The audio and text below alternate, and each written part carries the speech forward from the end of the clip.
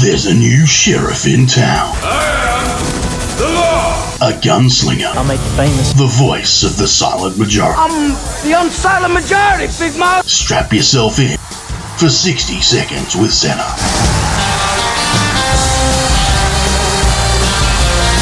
Well, here we are in the age of social media where everybody has an opinion and everybody thinks they're right based on the last thing they read on Facebook or Twitter.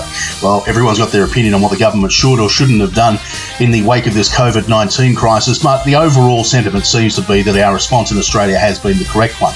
However, in this unprecedented age of bipartisanship that we appear to be living in, with the National Cabinet operating quite well, the one thing we've missed out on, and the one thing that this National Cabinet has failed to do, is plan for the future.